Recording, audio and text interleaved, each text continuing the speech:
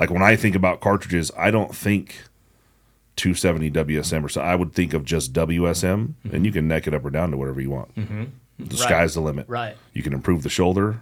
You can take a 7 PRC, which is almost a mid-length cartridge at this point, and neck it down all the way to a 6, 6.5. Neck it up if you want it. So you kind of have these base parent cartridges, or one singular parent cartridge, and then you can go up and down 6.5 Creed, 6 Creed, 25 Creed, 22 Creed. Take it up to a 7 Creed if that's what you want. They took it all the way to a 338, and they're calling that 8.6 Blackout. Yeah. That's a Creedmoor-based cartridge, 8.6 Blackout. That's the new hotness. Yeah, and see, that you just couldn't have those conversations back then. The information traveled too slow. Yeah, I mean, here really the process, the easy, you could just say, I want this bullet for this reason, and I want it to go this fast out of the lightest, shortest barrel rifle that I can build. And you pick a horsepower in a cartridge that would match. You think some shit up like a 6UM. You draw it. You make a dummy round. You send it to a reamer manufacturer. They make you the reamer. You have a piece of brass that's going to be necked down and blown out to fire form inside that chamber once you chamber the first barrel. Now you have your brass. You have dies that match your brass and your reamer. And that's all you need. Once you have the dies and the chamber reamer, everything matched up properly, you can make any cartridge do anything that you want. That fucking button never moves. Hello, everybody. This is the Shoot to Hunt podcast, and my name, you all know it, is Ryan Avery. And my co-host here is Where'd my notepad go? Mr. It's Jake. You mean Wait, you Mushaney? take my notepad? No, Oh, never mind. it's Mushy. Oh, We've been it's over this. We've been Mushaney. over this. Damn it. You need to take those damn crocs off Yes. and wear some real man's shoes. Wow, you're aggressive today, Mr. Well, Mr. Mushaney. My T levels are currently pushing 3,000 right Holy now. crap. Yes, my beard is down to my knees. Yes, Your veins, they're flowing. they're flowing, and I must be at 5,000 by the end of the year. You're going crazy. Well, the crocs are thinking this every time you get in them. How fat is your ass? Really? Fat, round, and ready for this podcast, my friend. Let's jump into it. Let's go. That's them two dorks sitting in a room, and then Jake walks in and asks what the hell they're doing because they're fucking off in here. Greatest Sure. intro ever. Fucking random drama from across. We got to address the elephant in the room here. The techno Robby shows up. Is the fucking intro button moving on you? Because it's in the same goddamn spot it was yesterday, and you still Listen. couldn't find it. Listen, Luke said you hit the wrong button on the last one. He said that's the exit or the what do they call it? The end, the whatever. Outro. Do we Outro. need to p-touch that thing So for you? when I hit it, he said it's a wrong one. So when I hit that, but you see how I instantly knew, even though I can't barely fucking hear it, that I knew it was the wrong one. So he's trying to say he fixed it. So I basically fixed it. You But you the can't real fix something that was never broken. Hey, you like focusing on the wrong thing. It was never broken. Robbie Denning's in the house and shit don't work. It doesn't. Robbie has a force field around him. I think we've had more tech issues in the last 60 minutes than we've ever had in the entire podcast history. Ryan dubbed me with the force field back in whenever you guys started Avery Adventures, because he could record 5 podcasts on Zoom or whatever you were on, and then he would call me, and I got good old Iona Wi-Fi. I mean, it's good. I do everything else on it, and I could shut the whole podcast down. It was just like this. You know how Robbie'd say hello and they'd go psh, psh, Yep. and it'd just be black. Same thing. And that's the thing. And apparently the guy down in the library said the same thing Yep, about I've you. been recording the Rockcast in the library because they have a sound room. And, that guy told me, oh, you just go in there, hit that button, put the headphones on, it's ready to go. So I did all that. 45 minutes later, he's still in there doing all the same thing you guys were doing, unplugging stuff, rebooting stuff. He's like, man, this has never happened. I said, you know how many times I hear that phrase when somebody tries to show me something technologically advanced? That's what I hear. This has never happened. So, yeah, I guess I do have a force field. It must be my T level. That's all I can Shit. say. Robbie too high. Robbie was moving in a little close earlier. Yeah. He was telling me something. He was very serious about what he was saying. He did something with his facial expression I was like, fuck, he kind of looks like Woody Harrelson. Oh, I've heard that before, dude. Something moved on his face, and I instantly saw Woody Harrelson. I'm like, what the fuck? I've heard that from a couple people, and I'm like, wait a minute, I got, I don't have all my hair, but I got a lot more hair than that dude. But I've had people say you got kind of the same mannerisms as him, and I've never. You never see that? It wasn't the whole time. He was moving in. Yeah. And he just did something with his face. I'm like, oh shit. Dude, when you say moving in, man, you're getting that kind of gay vibe. You were getting Instagram. pretty. I was going to say something. You were getting pretty close. He said, I just know him as Sponge Rob SquarePants because he's built like a square. Yep, totally, dude. My, if you look at the label on my pants, 32 by 32, you couldn't get more square than that. Oh shit, that's true. Yeah, my daughter's the one that figured that out. She was washing clothes. She's like, Dad, all your pants are 32 by 32. And she was really into SpongeBob at that time. So that's where that came from. My 14-year-old son is a 40. He's a 40-inch waist and 40-inch inseam? No, 33. 33. Yeah. Man, dude, he what did my dad call those? Brick shit houses. That's what they used to say. But he's 14? 14 has size 13 shoe. Oh. He's on the upswing. Big dude. And his voice is just starting to crack, and he's starting to eat fucking everything in sight. Yeah. Well, hey, you're a big guy too, Jake. I mean, how tall are you? 6'2"? Yeah. Yeah, you're a big sack of potatoes, and when I walked in today, I thought, man, 270 now. I've been putting weight on. Yeah, it looks like good weight. Yeah, good weight. Yeah. Well, Ryan wouldn't call it good weight. Yeah.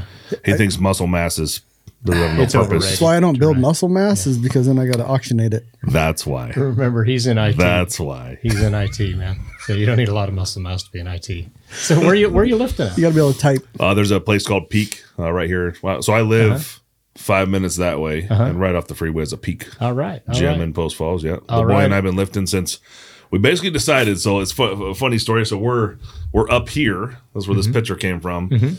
And we're up on the top of this mountain up behind him here, and it's fucking just pouring cats and dogs. And I decided I was going to be all cool and carrying ultralight tarp, and all the water's coming in, and we had to get up at 3 a.m. to do this hike a second time. It was the shittiest fucking hike in history. And me and Mason are sitting up there. I'm like, dude, if we can get up at 3 a.m. knowing the shit we were just about to go through and set up what we're going, why can't we just get up in the morning and go to the gym? That's right. Like, how hard can it really fucking be if we just got up in the morning and did what we did?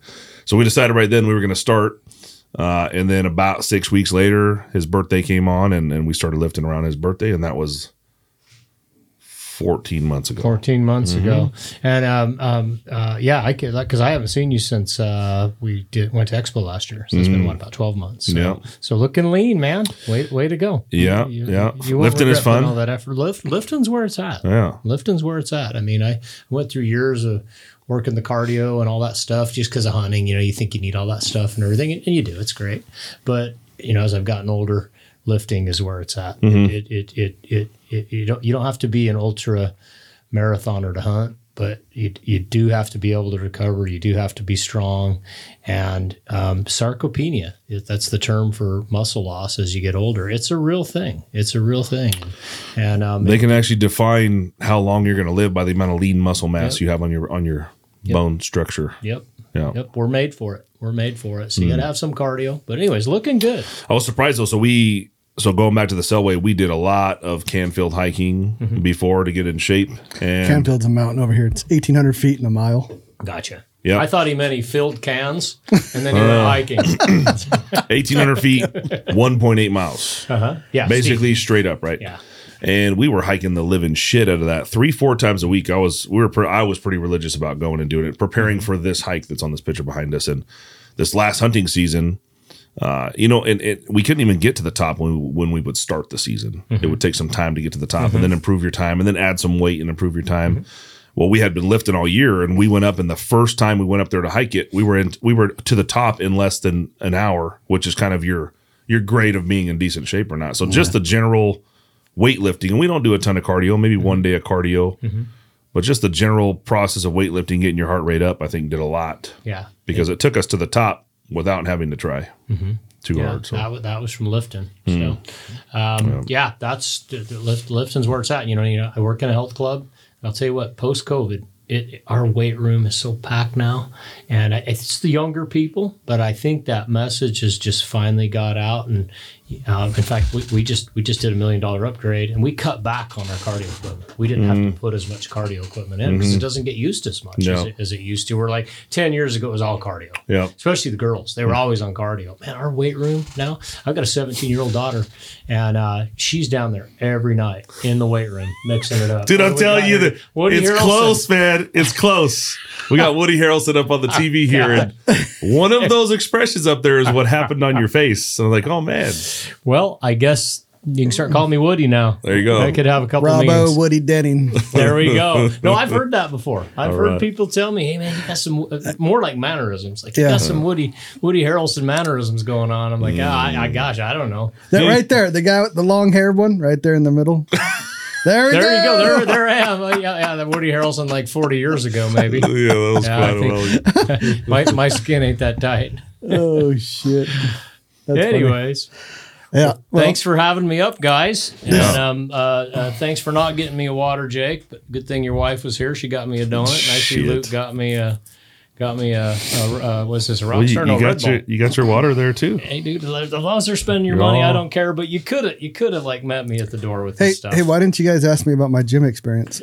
Well, it just didn't come to mind. Hey, we both know. Hey, make sure it's sorry. We both know that that's not the reason you don't lift. You know what I did instead of getting a gym membership? You bought a 6UM. I bought some mules Bought some mules. Hey. That's a wise investment. because Robby and Travis Hobbs said that's Hopefully the way. you bought a mule you can grow into then. Well, we found him. We found this mule. It's 17 hands. That's a big, It's like part draft horse. big animal. We're like, that's a mule that can carry old big bones around over there. Yeah, you do need a bigger one, man. It is hard on them. I feel sorry for the stock animals I see with big guys like Jake on them, and their little 14-hand little don't horse. I think mean, I'm they that can do big. it, but Little what do they call the? What's the nest piercing horse? The Appaloosa. Appaloosa, Little tiny Indian horse, great big old person on it. There Yeah. you go. So you bought another mule last weekend. You got a pair now? We got a pair. A pair, yeah. That the whole thing about Sam says it all the time. Military guys, what one is none, two is one. That's how it applies to stock. I mean, it just depends. Some hunting areas one is enough, but man, once you get two, you're good. You're good to go. You can pack camp. You can. And the other thing too, when you're back there, they get tired too. You're riding your animal every single day and not giving them a break. That can be real hard on them. I've hurt horses that way. So now, do you like? This is what I keep hearing from people. He's like, "Well, now you're going to change your whole hunting style." So you've been all over the gamut with stock, without stock. Do you change your hunting style because of them? Yeah, I do. Our friend David Long and Mike Eastman, that whole crew that does the backpacking, they used to call it coyoting out. And this is for a mule deer. That's kind of my world. Was you basically just needed to get there, and because a guy without stock can camp so quietly if he's careful, some don't, but you can. They didn't move a whole lot. And that's a super effective way to hunt. It really is. And so I used to hunt that way when I didn't use my stock as much, but I'm 54 now, tore my knee up bad 2 years ago. I'm not doing that stuff anymore. I just can't pack the weight is what it gets down to. I can pack, but I pay. So yeah, it's changed the way I hunt, and I've always hunted that way with stock, as in camping further away. You can't have discrete camps. You get up a little earlier in the morning and then you move into the area, that kind of stuff. But I always like to tell people I've never killed a big deer from a horse. They're too loud. They're too loud. They're just you just use them to get in and out of your areas. Have you rode by a big bull? Have I rode by a big bull? Yeah, I've seen some big bulls from horses because elk are kind of noisy anyways, and they'll put the horse thing. I mean, this is going to happen to you if it hasn't already, Ryan. They will bugle at the horses. They're not bugling at the. Thinking that they don't hear a horse and think, oh, that's another elk. As far as vocalization, if they hear a horse whinny, they know, hey, something's wrong. But just the way they move through the woods and the clomping and everything, I've had them do it. And I had one horse that was real high pitched whinny, and one day I tied her to a tree. It was the middle of the day. I was taking a nap. She was out there whinnying, and she was paw on the ground. Man, all of a sudden a bull was in camp. He had heard her come in, but she had a really high pitched whinny, and I think he thought she was a spike or something. But yeah, been around a lot of elk on horses. There we go. Travis Hobbs, he like a lot of places, like even last year when we were hunting, I'll get off and hike a lot, tie my horse back. He's a little more aggressive that way. He's kind of more of what I just said about the elk. He's like, no, he goes, I think they'll put up with it more. He says, I've seen a lot of big bucks from my horse and everything. I can't argue with his success, but that was like warping my mind. Like, wow, making more noise around big bucks. That's like the opposite of how I think. But interesting.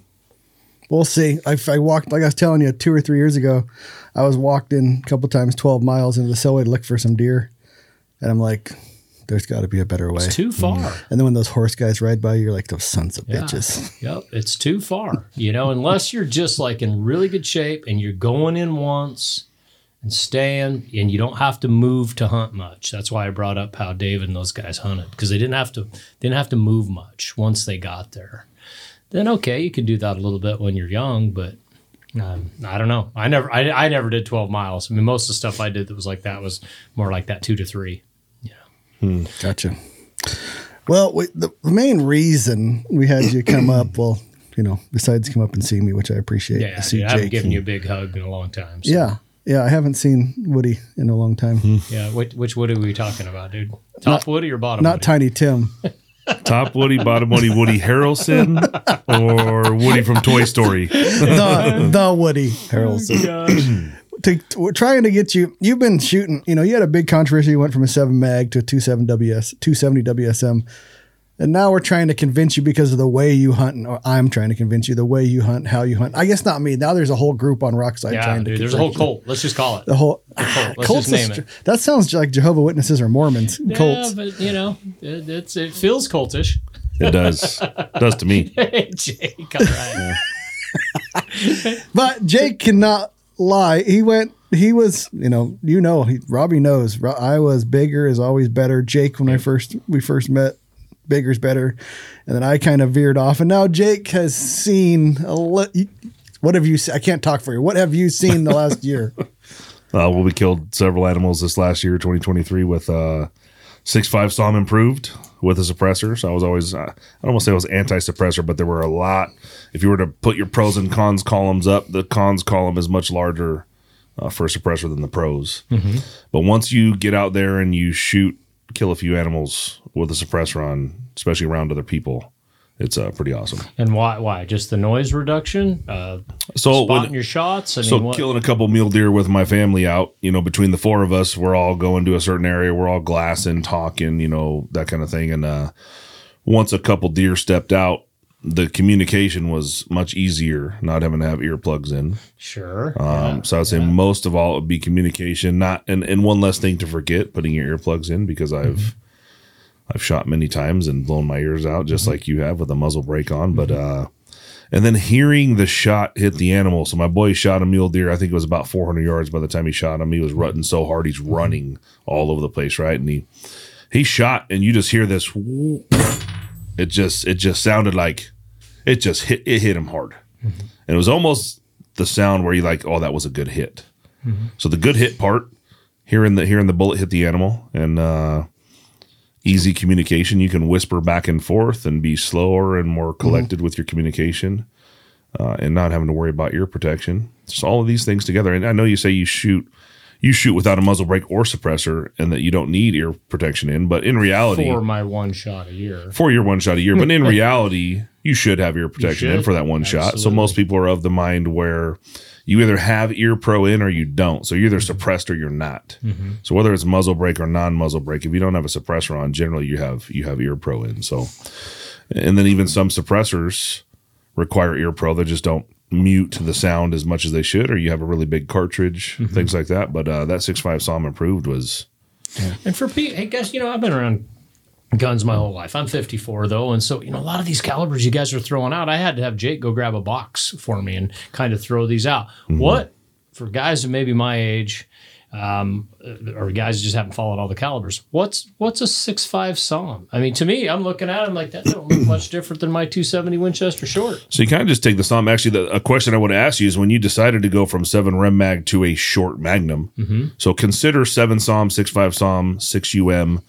All of these are Remington short action Ultra Mags. That's what SAUM means. Short SAUM. action. Yep. And it went from a 7 SAUM, and then a company called GA Precision took one, and they wanted to make a 6.5 version, so they called it the Gap 4S. Okay. Which kind of throws people all over the place. Right, yeah. It is a 6.5 SAUM. So if you shoot us an email, you're like, hey, I want to build a rifle on Gap 4S. Well, it's a 6.5 SAUM. Okay. And SAUM is simply short action Ultra Mag, and you can kind of group a whole bunch of cartridges in that same area. So my question to you would have been, why didn't you choose 7 SAUM instead of 270 WSM? And the reason would have been one of the main, like if you were calling me to build a rifle today and you say, hey, I'm Robby Denning, this is my story, I had a mag, I dropped, I'm looking to do something a little smaller, and you can literally just convert to a 7 SAUM and use the same bullets, a little bit slower, right? But you can always change barrel length to make up for horsepower, things like that. But 7 SAUM would have been the better choice because of bullet choice and bullet availability over a 270. Anybody that calls and wants a 270 anything nowadays, you kind of look at them like they're a little funny because the bullet choices simply aren't there. It's like you're trying to buy the electric car that has 5% of the hookups across the country because you want to try real hard to find somewhere to charge your car. It just doesn't make any sense. Yeah, no, I can answer that. So the way I'm understanding this with the SAUM, that was Remington's answer to Winchester's short mags that they came out with in the early 2000s, 270, 300. They did one more. What was it? Well, first, it wasn't really Remington. Remington released the 7 RSAUM. Okay. And then from there, all the Wildcats, like 6.5 Gap 4S may have a SAMI. I'm not sure if it's SAMI or not. I don't think it does. But 6.5, when you say 6.5 SAUM, I don't believe that's SAMI either. So kind of 7 SAUM is the SAMI version of that, and then everybody is necking down or necking up accordingly. But I think you're right. But I mean, when you made that decision or that choice to go to 270 WSM, 7 SAUM was out. How long? Not sure. Okay, because Luke, would you throw up on the screen for us when did 7R SAUM go to Wikipedia? Let's figure out when it came out. Because remember, man, just like this quasi mullet I'm wearing, I'm from a different era. And when the short mags came out with Winchester in the early 2000s, there was the internet. But come on, that isn't really where you got your information. You got your information from Outdoor Life, Sports Afield, Jim Zumbo. So same time. How about jump on their 300 WSM? So 2002 for the 7 SAUM. It was earlier. 2001. So again, that was, you're right, Remington's answer to Winchester short mag. There you go, buddy. And getting in the game. Remember, information traveled slow in the 2000s. So when the short mags came out, I wish I could remember the other one. There was a 300 Winchester short mag, 270 Winchester short mag. Well, there's a 7 WSM. There was the 7. That's what it was. 7, the funny thing about 7 is an entirely different shape of cart. It's not... You couldn't neck down a 300 WSM to make 7 WSM. It's a different cartridge, right? Yeah. And they never got a lot of traction. They did okay. The 300 Winchester short mag's still around, but the 270 was the only one that outperformed its parent cartridge.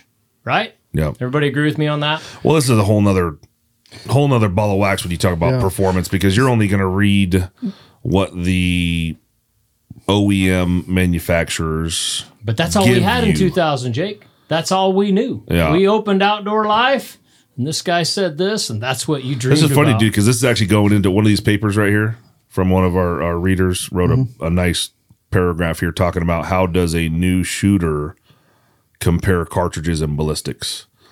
And the first thing you got to say is, are you a hand loader or not? Because if you are a hand loader, that opens up the whole world of wildcatting and max performance. Right. But in your situation back then, you were not a wildcatter or a hand loader per se, maybe even a hand loader, but you only knew what the book told you. You only knew what the book told you. You didn't venture out. You didn't. You weren't able. I mean, unless you were just a geek. But in fact, I was working, raising kids. I was doing all that stuff. So I'm answering your question here. Yeah. 270 came on the scene, and I'm a deer hunter. All the elk hunters went with the 300 Winchester short. You could shoot a short action. They sold us all on the whole advantages of a short action, less degree of a bolt throw, all that other stuff. I'm always about speed. I mean, we pay a lot for small differences. Well, that's one of the things I was thinking. But I thought, I don't need that big punishing 300. And I really like that 270. But back then I was shooting a 7mm Remington mag. And that was living in its glory days then too. All the riders of yesteryear had gone to that, the big deer hunters, all that stuff. But I always got really interested in that 270 because it outperformed all the parent cartridges. You were shooting 3,300 feet per second over the previous 270, which was like, 29, 3,000 maybe with a 130 grain bullet. So I just kind of zeroed in on that. Well, money was a big deal back then. I bought me a Weatherby Super Ultra Big Game Master was what it was called back then. It was just their ultralight rifle. I'd gone with the 7 mag Remington, and I didn't go with the Weatherby caliber because again it was overkill. I was just a deer hunter, but I just kept my eye on that 270. And if Weatherby, the reason I went with Weatherby was because I could get an 8-pound rifle. I had been packing 10.5-pound rifles around the deer woods for years, and that was when I was kind of learning that, man, still hunting. A rifle in your hand, moving through likely country, it can be as effective as glassing when glassing's not working, when the deer are in the cover. Well, go pack a 10.5-pound rifle around in the woods, ready to shoot. On your, Jake, I used to have a shell belt holder that I bought from Army Navy because it was big enough I could rest my hand on it and I could hold my rifle like this, because when you're still hunting, you got to be ready. You can't have your rifle slung. In fact, you almost need it to your shoulder. You just can't walk around like that very long. And so 10.5-pound guns had to go. It was putting my arm to sleep, putting my shoulder to sleep. And so as I went through that change to smaller rifles, naturally I needed to go with smaller calibers and all that kind of stuff. And short action, that was what they sold us on. You can have a lighter gun now, and we were just talking a few ounces from the factory guns back then, right? They could, really, what are you going to shave off on a short? Couple ounces, exactly, reality. But again. I paid attention to the caliber, but I didn't go with it because Weatherby didn't offer. They were offering the lightest Magnum rifle at the time in a factory production rifle, and none of this, all this other stuff you guys are doing now, that wasn't even on our radar back then. Some dudes. It was around, but it was like black magic. It was, dude, and it was also for the very wealthy. Lapua. I remember when those were coming out, man. You just saw those in the high-end magazines. Excuse me, I said Lapua. Lazzaroni. Everybody remember that? Mm-hmm.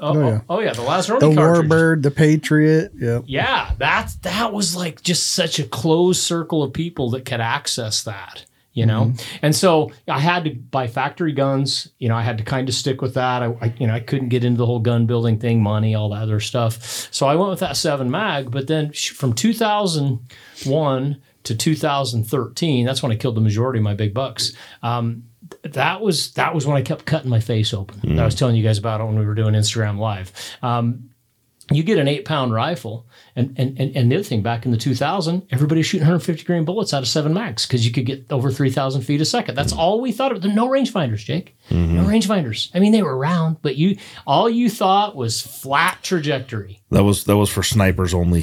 Mm-hmm. Yeah, for snipers only. Yeah. Well, and I remember getting that first Bushnell 400-yard rangefinder, and I thought, man, this changes everything. I don't need to just think about raw killing power anymore.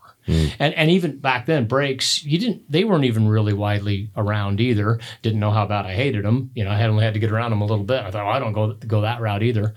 And so by the time I got 2013, I thought, man, I did have one wounding loss with the 7 mag, but I kind of have to blame that on myself. I can't blame it on the caliber. It was a steep angle shot. It's in my second book. It's in the chapter called 200 or Bust for anybody that's got that book. That's the only buck I ever lost with the 7 mag. But the recoil was punishing. I had been in the hospital twice because I'd cut my brow open twice, and plus I'd smashed it multiple times, and I just didn't need stitches. And I just thought, I'm shooting more than I need to shoot for deer. Okay? That was the other thing. Back prior to 2000, you had to have a rifle that does it all, right? You probably remember those conversations, Ryan. You need the one rifle that does all. Who thinks that way now? I mean, Ryan still does. 6UM. 6UM. There we go. Yeah, that's part of why we're talking about this. So, anyways, as I realized I don't need this much of a rifle, and I want to stay with lighter rifles. In fact, I wanted to go even lighter. And when Christensen Arms released that Summit tie, and I thought, man, I can scope a rifle with a good scope, a bigger scope, 22 ounce scope, and still be 7.8 to 712, which is really nice. That's really nice for packing. I knew I had to go down in caliber. So to answer your question, Christensen's was building a 270 Winchester short. And in all that time, that was all I had ever thought about. That's why today I asked you, what's a 6 SAUM? I don't really know what that is. Back in my day, 7 mag, 30-06, 270, 300 Win mag. That's about, that was 90% of the conversation in big game hunters, And so anyways, I just always thought if I could get to that get a rifle that is in a light package, 270s, Winchester short's all I need. I don't need to shoot a muzzle brake. And so that was why I went to it. Knowing what I know now, yeah, there were other choices out there, but dude, nobody was talking about 7 SAUMs back then. Nobody. You didn't even hear about them. I didn't hear about that stuff till Rockslide was born, and that was still just an errant thread here and there, like, what's that? So that was my journey to it. I still think it's kind of similar. I mean, if you look at the majority of the population buying factory rifles and factory ammo versus custom rifles and custom ammo, the percentages probably haven't, it's swayed a little bit, but not nearly as much as you might think. Yeah, probably not, because my world is tainted because I live on Rockslide. Yeah. So it seems like everybody's doing a build, right? But you're right. That's why sometimes we're talking about stuff and you almost got to slow down a little bit because it's kind of second nature for us now. And like when I think about cartridges, I don't think 270 WSM or so. I would think of just WSM, and you can neck it up or down to whatever you want. The sky's the limit. Right. You can improve the shoulder. You can take a 7 PRC, which is almost a mid-length cartridge at this point, and neck it down all the way to a 6, 6.5. Neck it up if you want it. So you kind of have these base parent cartridges, or one singular parent cartridge, and then you can go up and down 6.5 Creed, 6 Creed, 25 Creed, 22 Creed. Take it up to a 7 Creed if that's what you want. They took it all the way to a 338, and they're calling that 8.6 Blackout. That's a Creedmoor based cartridge, 8.6 Blackout. That's the new hotness. Yeah, and see that you just couldn't have those conversations back then. The information traveled too slow. Yeah, I mean, here really the process, the easy. You could just say, I want this bullet for this reason, and I want it to go this fast out of the lightest, shortest barrel rifle that I can build. And you pick a horsepower and a cartridge that would match. You think some shit up like a 6UM. You draw it. You make a dummy round. You send it to a reamer manufacturer. They make you the reamer. You have a piece of brass that's going to be necked down and blown out to fire form inside that chamber once you chamber the first barrel. Now you have your brass. You have dies that match your brass and your reamer. And that's all you need. Once you have the dies and the chamber reamer, everything matched up properly, you can make any cartridge do anything that you want. And there's not this big discussion about like ballistics. So many guys just use this term ballistics. Like, how do I measure ballistics? Well, you can just change barrel length and make one cartridge into another. It's that fucking easy because you're getting 25 feet per second per inch. So 7 rim mag versus 270 WSM. Well, you simply could have cut 4 inches off your fucking barrel. And if that was a 7 SAUM, let's say, or a 7 WSM, you'd achieve the same velocity just by cutting inches off your barrel. That's everything would be identical. Otherwise, if you think about the cartridge just as the horsepower, it's the size of your engine. And then match everything else. Yeah, but one cartridge could be the same as another just with changing barrel length. Yeah, and that's what's interesting to be able to have these conversations now. But that's why I wanted to kind of share my history. Is back then you couldn't really do that. Yeah. But you could have, and you could have convinced the guy next to you. You could have taken your 7 rim mag, cut 4 inches off the barrel, and you could have called it whatever you wanted. Yeah, and dude, that would have been sacrilegious to cut a barrel off in 2000. You were adding length to your barrels. That's all everybody wanted to do. I remember my friend Bill Kelly, an old cowboy from Wyoming, showed up to deer camp, and his scabbard on his mule stuck out a foot in front of his mule. I'm like, dude, that thing, you don't have that hung right. He's like, oh, no, I got a 30-inch barrel. I'm like, oh, a 30-inch barrel. And then it went through the muzzleloader world too. Everybody, more speed. And this was the hangover. I think a Quigley down under. Yes. Quigley Yep, down under that with big the gun that he big had. fucking Yep. barrel gun. Yep, Yeah. exactly. But we all have this hangover from the years of no rangefinders. We couldn't judge distance beyond 200 or 300 yards, not accurately. And that's why all the shots were 300 in. You know, you heard about the random, kill him at 550. How do you even know it was 550, dude? I mean, Ryan, you were talking about, you've gone around to some of these places, you've lived in this valley your whole life, and ranged places that you were shooting back in the day that you thought, that's probably a 400-yard shot. And what were you saying, 800, 900? We underestimated everything. Yeah, because it's too hard to judge. And so anyways, Jake, I came from a world where faster, flatter, it didn't matter. That's what you're going after. So Like no, the dude, weather, we would the weather. never- That's where the Weatherby cartridges came Weatherby, in. the Lazzaroni stuff. Yeah, yeah. That's definitely it. And the thing that's not only the laser rangefinder, which is probably the biggest improvement in my lifetime, it's also repeatable scopes, dialing scopes. Sure. For going to shorter barrels, because it's just one or two more clicks and you're there either way. Yeah, but we wouldn't be doing any of that if it wasn't for laser rangefinders. People always say, "What's these game changers?" The rangefinding, handheld rangefinder is by far the biggest improvement in my lifetime.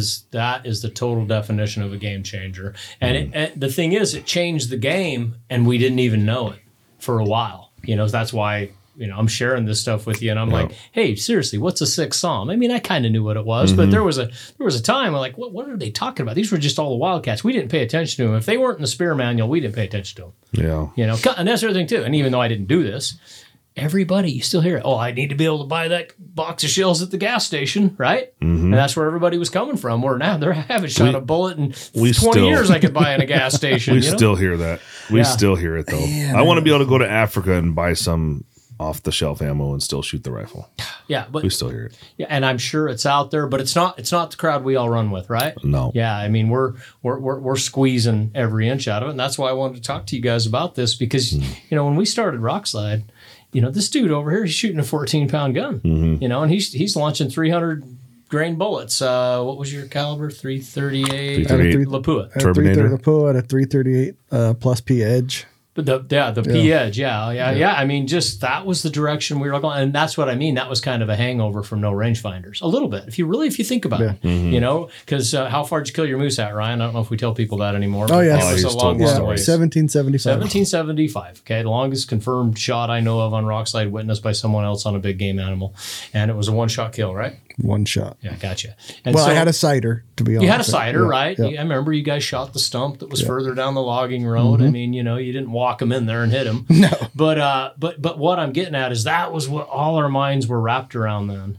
And so then all of a sudden in 2019, here's this thread on Rockslide of 223 for elk, deer, and bear. And I'm thinking, oh, here's another troll, you know, starting a fight on Rockslide. Here we go. And by the time I really got into it and read it, I was like, it's too big to read. It was like trying to sit down and read the encyclopedia. Of course, you know, but I'm talking to Ryan once a week and everything, and his guns are getting smaller. And then Jim Carr, I'm good friends with Jim Carr. He's worked for me for 15 years in my outfitting business. And you know, just seeing what his daughters were doing with little calibers, it got my attention. It was like, wow. So that's why the whole 270 thing, Jake, you know, I may have jumped to a caliber and missed out on some of the other ones that were out there. I would never argue with you that I picked the best caliber, but it did everything I ever needed it to do. And I remember that first year when I put that little Viper on it, Ryan, and Ryan was the one that recommended hash marks to me. It's like, hey, dude, if you don't want to dial and all that stuff, you know, Ryan knows how busy I am. You don't have time to go learn all that stuff. Didn't really have a mentor. He said, just put some hash marks on there. He goes, it'll make you feel better to 300 or 400 yards. And then that first year, I shot that buck at 450, longest I had ever shot a buck at. I wouldn't even have considered it before, the year before with a 7 mag.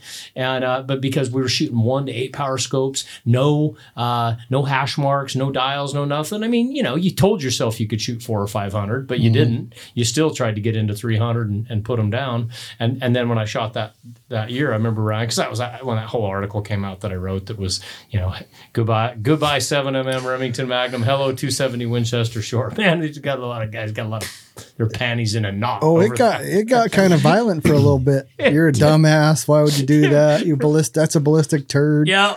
Although the shoot to hunt guys still tell me it's a ballistic turd, but it did everything I needed to do during that time. But I'm trying to be modern, and so when Ryan's saying, "Hey man, look at this bull I got with my 6UM," I'm like, "Really?"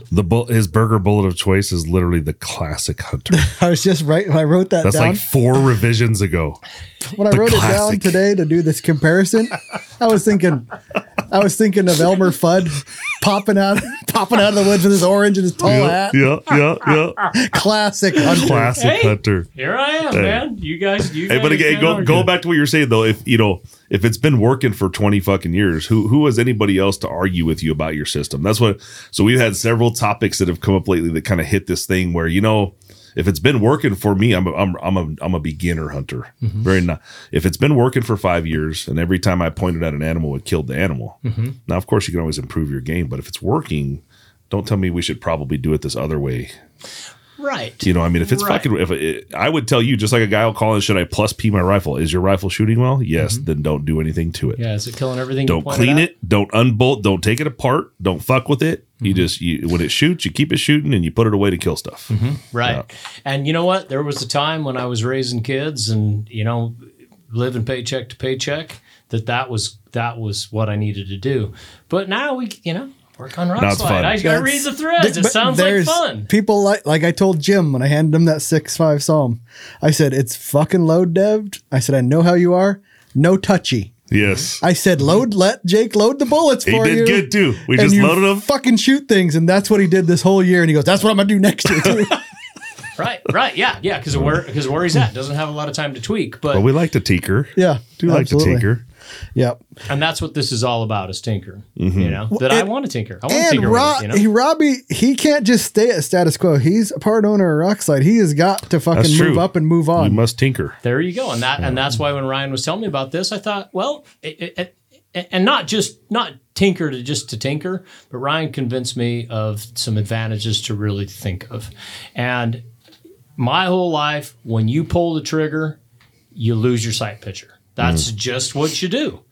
And I realize a brake could mitigate that, but I don't like brakes. Most outfitters don't. Jake, you just laid out a case of, you got to have your earplugs. And then the other thing, I never thought about that, because I hunt alone a lot. But yeah, when you're trying to communicate with other shooters and everything, you can't be screwing around with your, earplugs and everything. And so that's a time waster. I talked about this on our Instagram Live. Big bucks, a lot of times, not every time, but a lot of times, it's speed is what kills him. And I don't mean velocity. I mean, get your crap together and get him killed because he's going to leave. You can't fart around. You can't screw around. I've lost too many that way. I've watched too many lose too many that way, just taking too much time.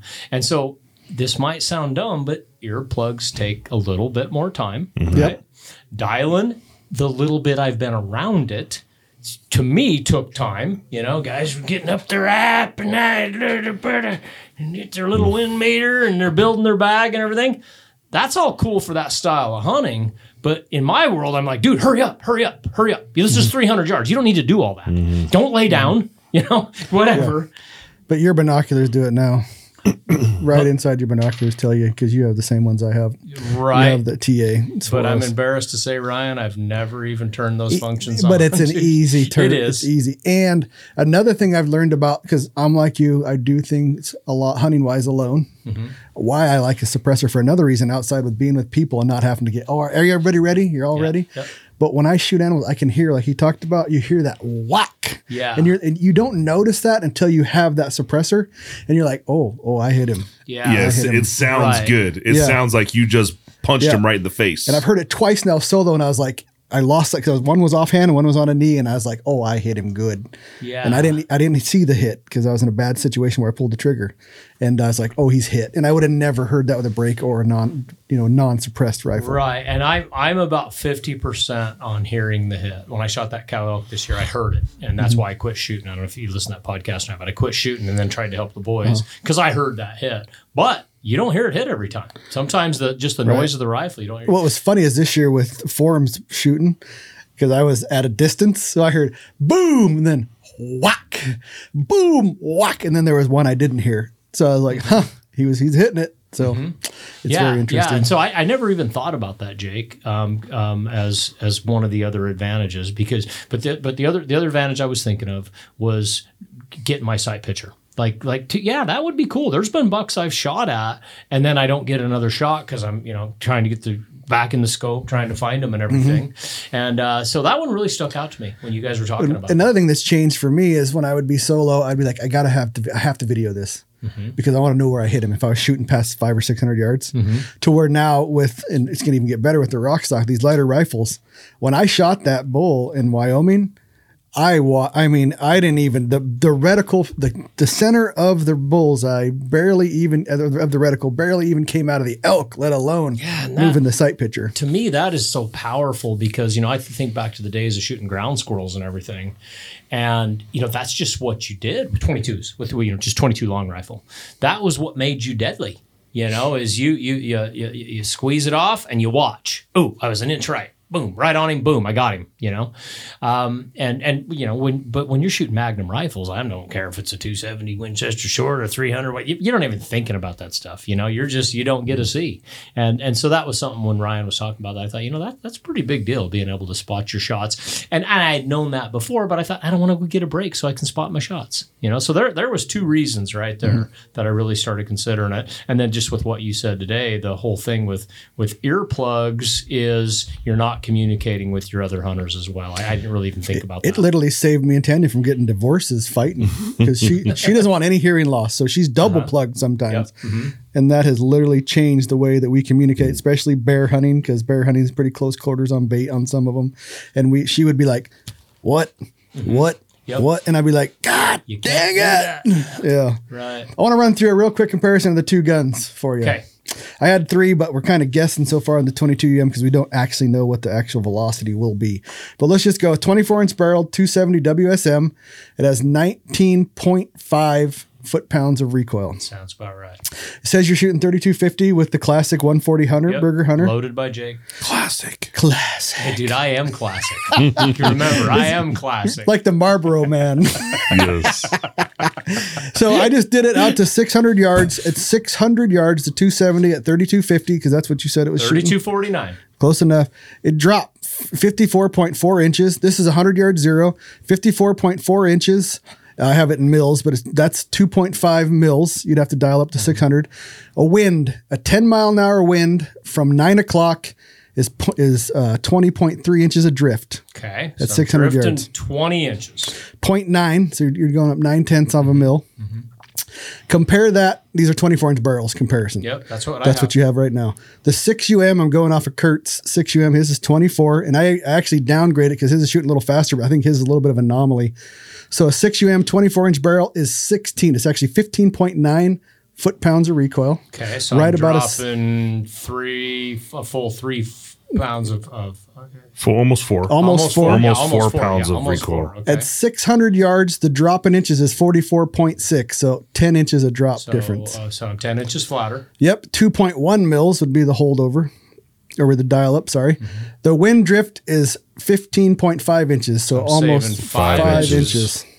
Even at the same velocity, and that's because... No, the velocity is 3450. Okay, because he picks up another 200 feet of velocity, mm-hmm. and my BC is 540 on those classic. Mm-hmm. So you're talking the difference between a clear miss or a gut shot or a hit with that 5 inches of drift. Mm-hmm.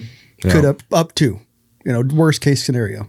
And I just happen to know, being an outfitter in my former life, that it doesn't matter what you hit them with in the guts. You still hit them in the guts. Yes. It's not a good thing. It doesn't matter how much bigger it is. It's like a big-ass salad. It's just hard to get through. You're going to have a mess either way. So, okay. So 5 inches of less of wind drift. Mm-hmm. And hit me on that drop again. Don't give me the mils. Just tell me the inches. The drop difference between the 270 WSM is 54.5 inches. Okay.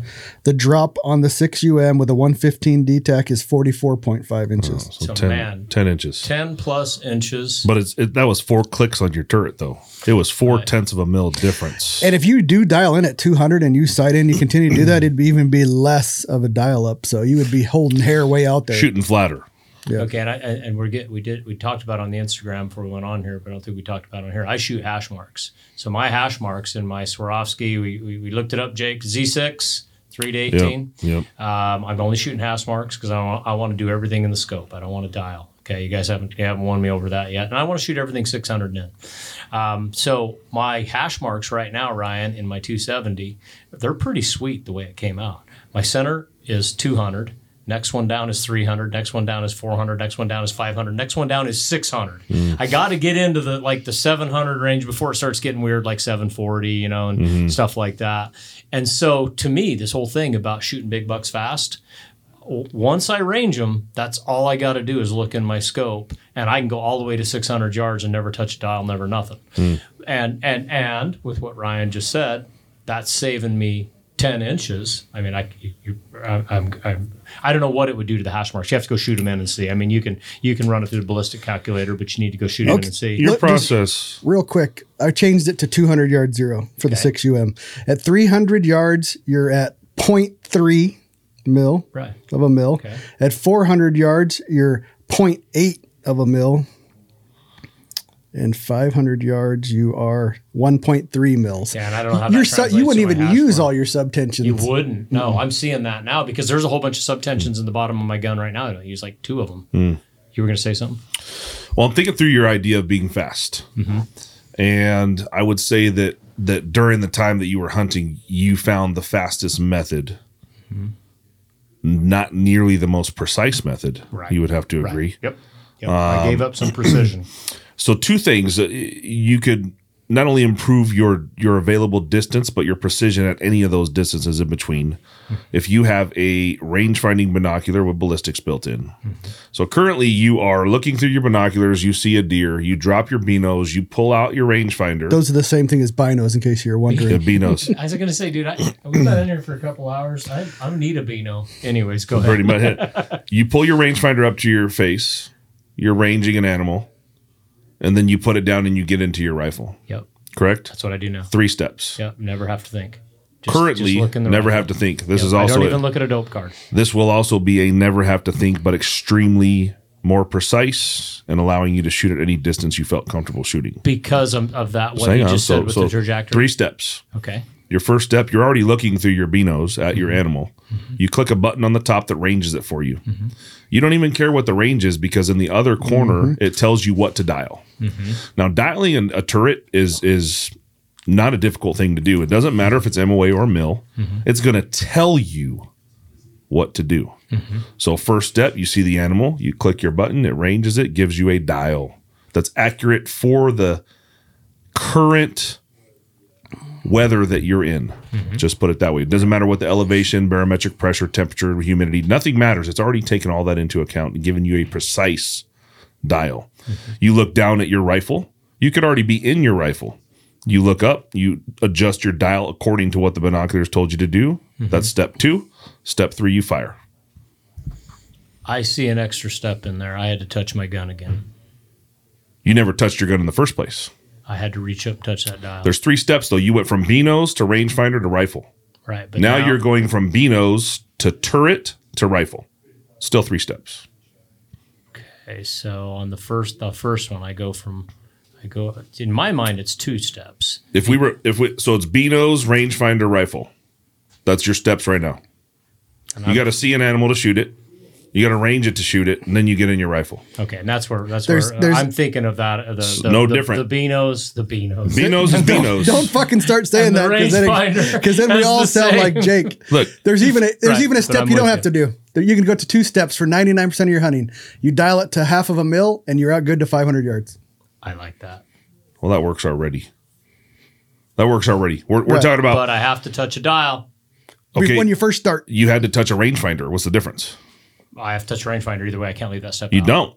You're I already see in what the he's binoculars. saying. I see what he's saying. That You're already in the binoculars staring at your deer. Right. There's no extra All you gotta step do for is- going click. Yeah. right, exactly. That's why I think of that as one step. That's why when you were saying that, I'm like, wait a minute, that's just one step to me. Looking through the binos and You're going to look through the binos one way or another. It doesn't matter, right? So if you're already in the binos, why not combine a tool? But for your change of your 3 steps, you are going to be infinitely more precise in your shot placement, which if you happen to have a slightly bad shot with your hash method, which you're rounding up or down, making sure you had to be at full magnification, all that good shit, you take that away too. So that's one less variable because it wouldn't matter what magnification you are because you're dialing. But you and I are arguing the point. You're saying it's taking no longer to dial than the way I'm doing it with now. this tool setup I'm giving you. Now, this is the most advanced tool setup that you could currently use. Now, again, looking back to your previous design, in that time, it was as fast as you could be, but not precise. Now you could be fast and precise for the same amount of steps. So if you could be that's why I asked you earlier, if I told you there was a bullet that killed better, would you not use it? No, I'd use it. So if I told you there is a way to use the same amount of steps in the same amount of time, but be infinitely more precise and a better killer, why wouldn't you do it? And you got me on that one. And technically, if you went to a first focal plane scope, you'd never have to touch your scope. There you go. Right. We talked about that on the Instagram Live. And again, I've only looked through a couple of them, but I didn't like them. But, maybe that's just some getting used to them and, one that just come out we're looking forward to looking through is the Leica. Like, I don't remember the fucking name. It's Leica AB Plus. Yeah, they just have AB in it now. So now you got the best ballistic calculator out there, AB Plus, inside a pair of Leicas. That's the new hotness to just come out. It's at SHOT Show right now. Is Idaho going to let us do that? It's in binoculars. It's in the binoculars. I thought you meant rifle scope. Yeah. And then the other thing, just as a qualifier, I still don't see any reason to go heavier than 8 pounds on a gun. Jack O'Connor laid that out there like 50 years ago, and I'm still like, he's right. That's about the sweet spot. Now, I'm okay to go lighter, but I've always been careful about that too. If you didn't use a suppressor, you would be sub 8 pounds. Right, but I probably would use a suppressor.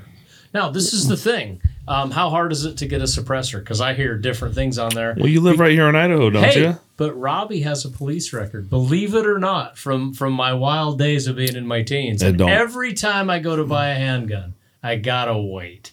And they'll delay me a week or two, even a rifle. As long as they say yes in the end, they'll say yes the other way. Gotcha. It does take, so this is what I've heard from people that have records, and if it's a felony record, they'll pick... Not felony. Then it's not felony. You'll be fine. Because what they got to do is they'll pick you up and they type in your name and they see all these people that are either have a problem or you had an issue. They'll put it down and come back to when they have more time instead of just stamping you approved. Yeah. From what I hear, that does happen. Yeah. But you know what? You're already waiting. You could be waiting right now with one in jail. Totally. Yeah, no. And I know now people are going, what did you do? Just put it this way. When I was in college, I got in a lot of fights and a lot of cops showed up and I didn't treat a cop properly. And I learned that day, you treat the cop properly. You say, yes, sir. Where do you want me to stand? How long do you want me to stand here? You don't walk away from cops. You don't anything. So anyways, different podcast. So you were also in Fight Club, huh? Oh, I was in Fight Club. Yeah. What's the first rule of Fight Club? We don't talk about Fight Club. That's right. But anyway, so I always get delayed on that too. Every time I buy a gun, I get delayed. And so I always wondered that too, like on getting a suppressor. Because, that's the stuff you see on Rockslide. Oh, I don't want to wait, stuff like that. But no, Ryan, I probably would shoot a suppressor. This has been an interesting conversation to look at like the 20 years ago ideals. Because you're right, because you would never think about killing a bull elk at 800 yards with a 6mm bullet because it was all about flatter and faster. And in that situation, you needed to have a bigger bullet just in case because you guys were ready. Now you can be so precise with basically mathematical math. It's just mathematical precision. The bullet has a fucking form factor that is compared to. It comes out at a certain velocity. The air is only so thick. And you put all those things together, and it tells you with crazy accuracy where that fucking bullet's going to go. And it's incredible. And this is the other thing too, Jake, that you guys just assume. Well, especially you, maybe not you, Ryan, because you're older. We thought a Remington core lock was cutting edge technology, and when the Nosler partition came out, oh my goodness, man, we're going to the moon now. And so with shooting these elk with these smaller bullets. You couldn't do that 20 years ago because you didn't have the bullet performance that you have now, and hence the 243 story that I told you. It's still not completely respected either. No, the idea of killing an elk at long range, we'll consider it long range past 600, like you said. Killing elk at long range with a 6mm bullet has caused some ruffles with people very already, much. Right? We have one next door that just can't fathom it. Yeah, and I would say that for myself, I just killed my bull last year with a 6.5 Sawman proof. So when we talk about maybe bringing you down, maybe he doesn't have to go all the way. There's a step in between. Right. 6.5 SOM improved, 20-inch barrel, shooting a 156 at 30-50. Suppressed, Yeah. and I can Suppressed. spot my shots, I'd and shoot- I don't need. I'd shoot a Yes. 147. Or a 147, but they're both. But see, now I'm going up in weight. You're getting more recoil, but you're getting far less recoil than what you're shooting now. The It's less suppressor. powder. So really what we've narrowed this down to is that if I don't want to mess with suppressed, then I just go smaller, go with the 77 grain, 88 grain. We're going to get. Well, now you're back in the 22s. We're staying 6s or 7s. Or get to the 108s. 6s or 6.5s. Or the 108s. Yeah. Right? That's 6 mil. Right around 6 in mil. there. I'm still spotting my shots, right? Oh, yeah. The thing is, he's not going to hunt elk. So like the 6 millimeter is built It for is. that dude. And I'm not saying that. I still think after watching Jim's daughters with the 108s, there's no doubt in my mind underground that a 108 can't handle it. But you rarely shoot elk, and they're not very far distance anyways when you do kill the elk. I've killed 2 the last couple of years because I started shooting cow elk, so I didn't have to worry about bucks for meat. And the one I killed this year, I think the first shot was about 100. Second shot was 200. And then last year, 220, 230, something like that. So it's no problems. Yeah. So I will shoot elk because I really do want to. But he doesn't like a break, so a 6 mil even looks better. Yeah, exactly. And so that's what this is coming down to for me. That if I don't want to mess with the suppressor, I wanted to do something right now. I would head into that 6 mil category, 88 grains to 108, somewhere in there. No, it's basically it's 108 or 115. 108, 115. You could shoot a 103 if you really wanted to. Still spot my shots. The only thing is I would be shooting a suppressor. So, and Jake, we talked about hearing a minute ago, and you brought some up, which I thought was good, because when guys say, "Well, I'm not worried about my hearing because I only shoot when I hunt. I shoot 1 shot, 2 shots, not a big deal." We had that big article on Rockslide that hearing doctor wrote last year, and he said 1 shot will do it. It will. And pay attention when you shoot. And you may lose just one frequency or a little section of frequencies, but you lose a little bit. Yeah, you and those do. little bits add up with your hearing. do, Hearing is yeah. like, I was 100% when I was born, and then you start losing these little fucking chunks. And that's the buzz you hear in your, it's that frequency. You lose that shit. Yeah, and I think my hearing's perfect, but my wife talks so quietly these days that I keep getting in trouble that I'm losing my hearing, if you know what I mean. Yes. And it's probably all those 1 or 2 shots a hunting season. Because, I go to the range, I'm all, I take care of my ears. My ears are part of my asset. But Maybe anyways, your that- ears are perfectly trained to tune her out. That could be. I've told her that. I said, honey, it's Selective hearing. It's selective. Selective. I said, it makes our Yes. marriage better. And loss is not equal. Like if you're shooting, your left ear is taking the brunt of that Yes, that shot. I'm So right-handed. I noticed from the being in the military that my left ear is far worse than my right ear in hearing. Gotcha. So the smart thing would be go with the suppressor, and then I could go with a little bit bigger caliber too. I could go with the 108, 115 range, right around in there. Or you Even go 147, 6.5 even. But I think for you being 99% deer, 6 millimeter 108 is hard to argue. Yeah, I'm liking it. And so if we built one of these guns, Jake, what would it look like? Like, I don't want to miss the rock stock thing. I mean, this all sounds great. You could go Tika to keep it down. Yeah, you Tika, can get a. okay. You can get a. This There's is- one right there, a light and Tika even. TK. Okay. So we guys. have a program now to lighten up the body on the Tika action and flute the bolt. You can do a fluted steel barrel up front there. This is actually, that's a number 5 contour on there, and this is a number 4 contour. Now this is what's going to go on my 6.57 PRC improved. Okay. But it'll be a 20-inch barrel, so that's kind of what it'll be cut down, obviously. Yeah, but you can do a rock stock Tika action, similar barrel setup here, and man, he could be You could even go sporter if you wanted, even lighter. go a little bit lighter than that if you wanted. Well, and I'm glad you bring that up, Ryan, because like I used to think the lighter the better. Like every year I'm going to get a little bit lighter. And then that time you came deer hunting with me and we had to track that buck. Oh, thank you. Gosh, that probably just totally changed my sound. I didn't Yeah, that's all realize right. Well, if Luke would I'll fix you. normalize shit like he's supposed to, it's not a big deal.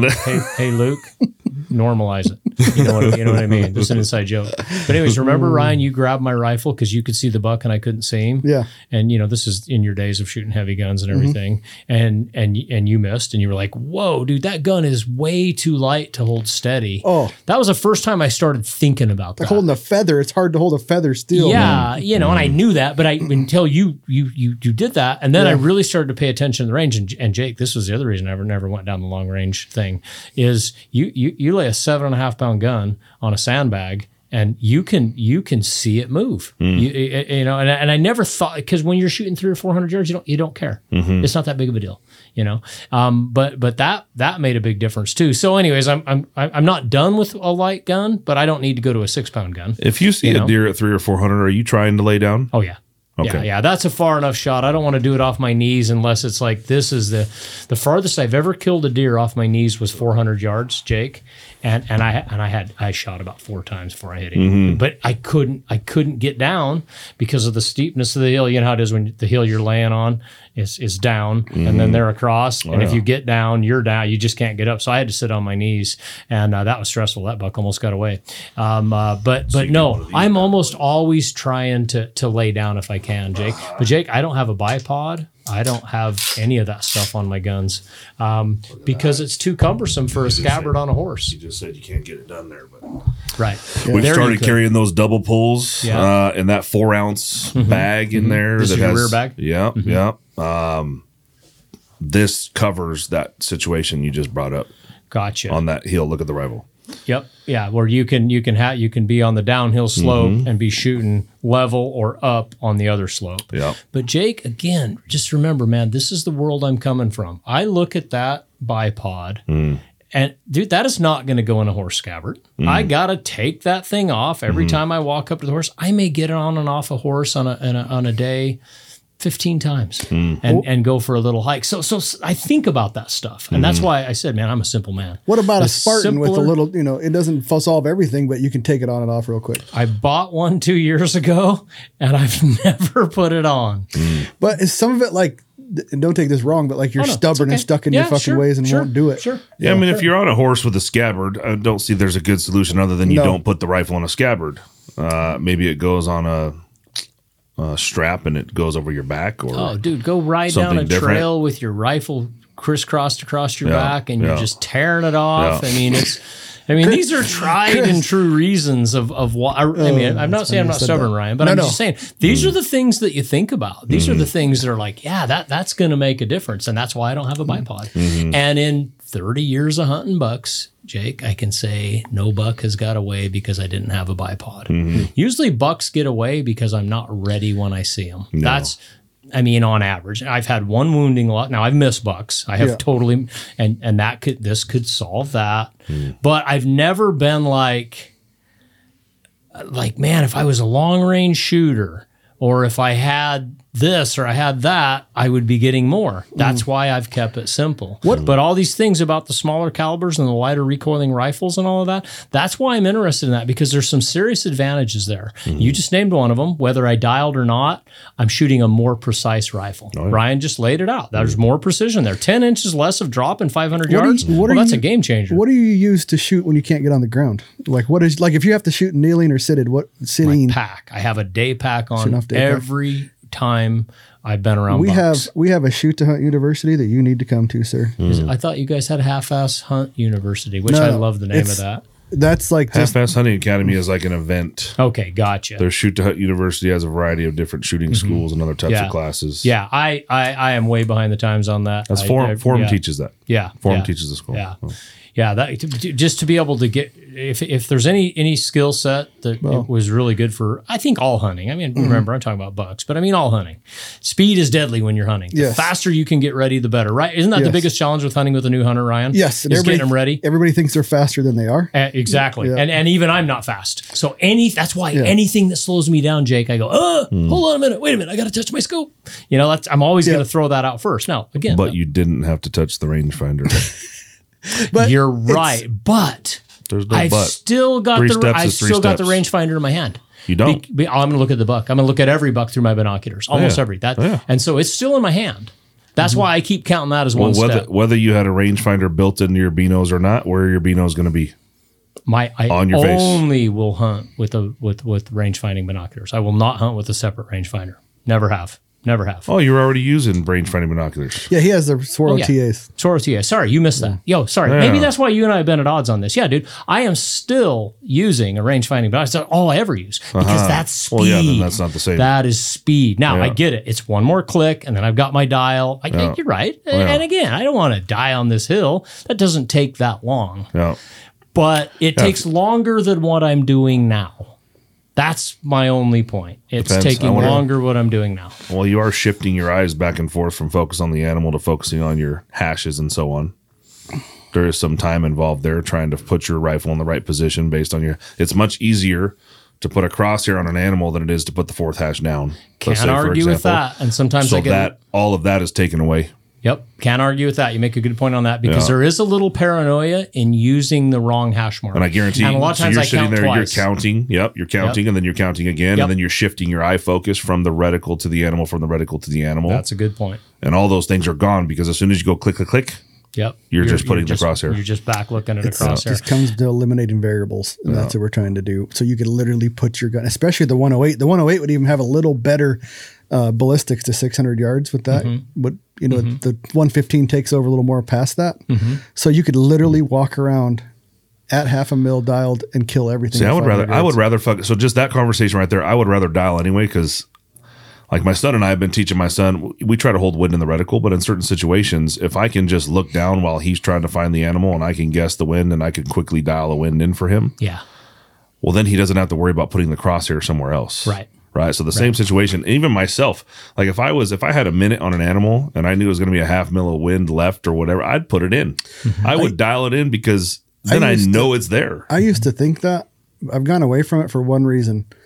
Because inevitably in that moment, you can dial the wrong way. You rarely, we've done it in competition, we'll hold the wrong way, but it just adds a step you don't have to have, just like we're talking about with Robby. Yeah. And that's how Ryan originally got me thinking about hash marks because I always thought everybody dialed for win. He's like, no, I don't dial for win. I'm like, oh, you don't. And that's half, that cuts the steps in half to me. Because the little bit I've been around dials, Jake, I'll just be honest with you. And I realize it was inexperienced hunters.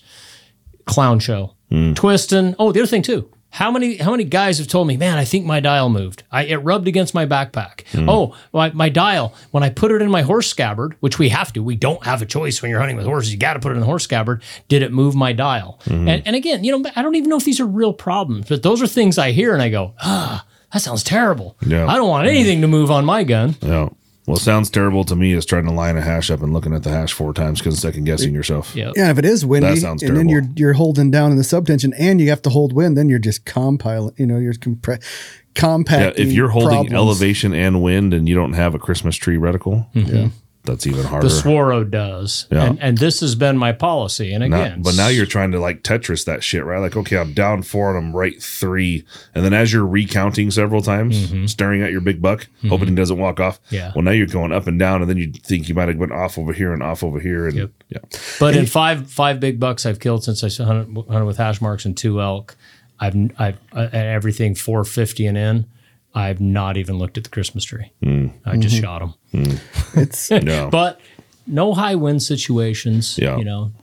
Probably can't think of any of them shot in real high wind. 10 mile an hour stuff like that. I mean, I've heard if you shoot a 6UM, you don't even have to think about the wind. Just what I've heard. Oh, dude, wasn't there a bunch of guys on It's a Rock laser Slide beam a couple of years ago on the 6.5 Creedmoor when that was all the rage, dude, that you didn't even need a scope or a rangefinder? You just shot? Yeah, I mean, that so was good. what the Pull the threads trigger? sound like. Yeah, you just give the general direction. It was heat-seeking bullets. I tell Jake, hold on, let me grab. I tell Jake all the time, here's the 6UM. I could just sit this on a stump, come back next week, there'd be a dead elk in front of it. It takes a week? Well, I just give it time, letting it soak. No, it's because the rifle's an elk watcher too. Yeah. He's very It's fucking gotta get the picky. right one. It's got to be the right fucking watcher. elk. Yeah. He's the deer watcher, I'm the elk watcher. Yeah. We're a good couple here. That's Gotta right. watch them sometimes. Well, So, Ryan, you're saying 6 UM. I can just hear Forum yelling, no. But I know it's a big step for you to jump to a 223 size caliber, 224 caliber. Right. A 6 to me, for what I've seen from elk. Now, granted, I have never seen anything big get shot with a 223. I haven't. I mean, I believe everybody out there that I know. Yeah, we got the Chris, Forum, all those guys in that thread. It's definitely killing. There's the facts are the facts, but I still have a little doubt because I have a different thought. I want to be able to easily shoot to 1,000 yards because I practice. I have the skill set to do it. I don't want to be handicapped. And I hear Forum now saying, you're not going to be handicapped. I just think, man, I'm asking a lot from that little 88 grain bullet to kill an elk that far. And for you shooting deer, that 108 is just gonna punish deer. The neck, like it's gonna be like the neck length on the 140, your classic, 4 to 6 inches before it opens. The neck length on that 108 is about the length of the bullet. It'll already be opened, and there's just no part of a deer that's gonna take that well. So it's exciting. So 6 So if we put it on a rock I can hear it. Does this mean we're doing that? I mean, I can feel it. You can feel for him? I can feel it coming through the air tonight. Hold on. Oh, yeah. Dude, I've been on the 223 thread the last week, and every time I put something on there, Forum gets on there and says, just go 223 and be happy. He might have said one of the 6s. I can't remember now. But what else does he say? Come to the dark side. That's really what it feels like. Come to the dark side. Yes, that feels does. like what a guy's doing. So There's no, at 600 yards, there's no angle. Even God forbid you shot one in the butthole because you already wounded it or whatever. Yep.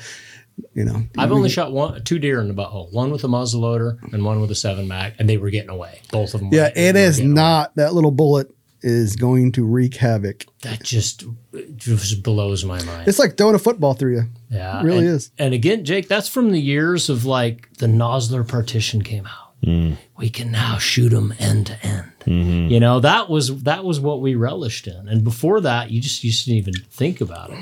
And then when everybody going to these little calibers and everything, that was the opposite thinking too. You can't do that stuff. You know, this is like just the whole mind meld thing. You know, the Jedi Knight, change your mind. So just tell Jessica to put the order in. This is not even a change for you, especially if you went to the dial part of it. If you already got the range finding binoculars, you already have a good scope. A Z6 is a quality scope. Now you're just going to switch to a flatter, faster bullet, and you're going to learn how to dial. You got me on the flatter, faster bullet already. Wow. I'm there. Wow. I'm there. I am there. From this podcast, I am there. I've always gone faster, flatter. Yes. There's huge advantages in that. In whether you have a rangefinder or not, you can range find something across a canyon, and you can on a steep slope, you can misrange that. You can hit something else. Don't you have a 6UM? Don't you have like fucking 6 of them now? No, you just keep reading. I don't have, because the barrel was burned out of the first. The plus P barrel was crap. Okay, that's why it feels like a whole bunch. But No, I don't. I have this one and it's too heavy for him. Robby, we can get you a rock stock up to the front, and we already have barrels. We already have Tikas. How long a barrel am I going to shoot? Where do you want to shoot? Where do you want to come in I'll probably at? go the suppressor. I would go 22 or less. Okay. You're going to lose velocity. You're going to get back down. You're going to gain in BC over your ballistic turd. Yep. So you're going to gain, if a 108, I don't know exactly, a 115 I think if you go from being a laser beam to a laser beam, it's not really losing anything. No, but ballistic, with BC wise, you're better. Less recoil and just a far better setup with a Tika and the rock stock. And that's what I like. I like the less recoil. I like the sound suppression, like what you're talking about, being able to hear your shot every time, not just sometimes.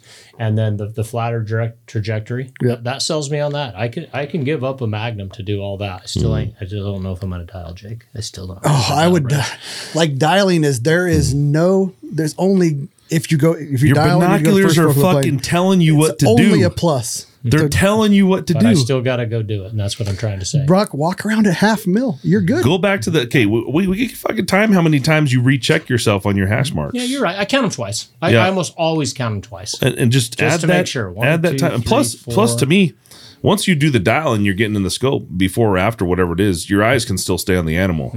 Your eyes, if you're good, your eyes can stay on the animal and count fucking clicks. Yeah.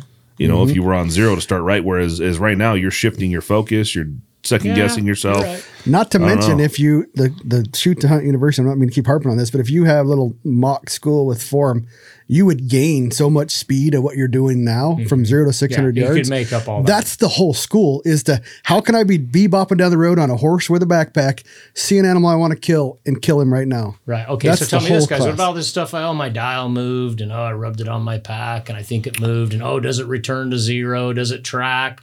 I mean, I read all that stuff on Rocks. I remember I'm the editor, man. Justin and I read every single article that's on there.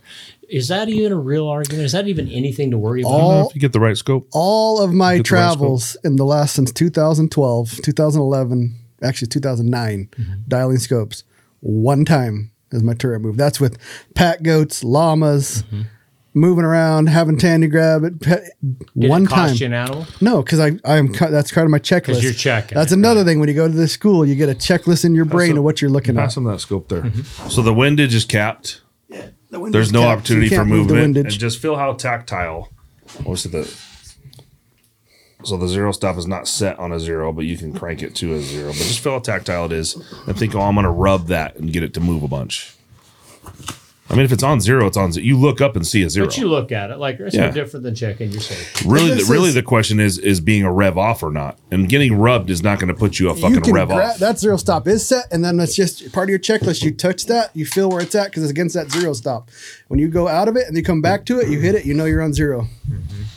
And if you know it was only 0.3 of a mil you got to dial, you can get down into your rifle and reach up and absent-mindedly go click, click, click. You guys dialing with your left hand or right hand? Yeah, left hand.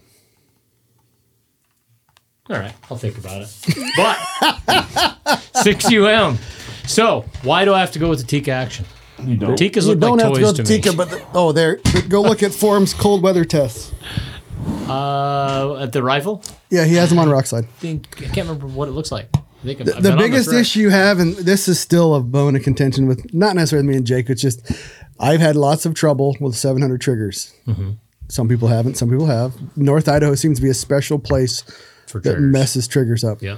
I've never had a trigger fail. But Jake will be his finger. He started hunting until 2017, 2018, 2016. 17. And a lot of his hunting hasn't been in North Idaho. So it is a Pacific Northwest problem. Tikas don't have that. Tikas are built to kill Russians, man. They have to work. So feeding, firing, they just work. That's their strong point. Yeah, they're going to feed. They just feed like butter. I mean, that's a Tika. You can run it after we're done. They just feed all the time. Every time they are a little heavier. Jake's made it. So they're what, 28 ounces, 27? 24. 24. So they're just like any 700 action out there.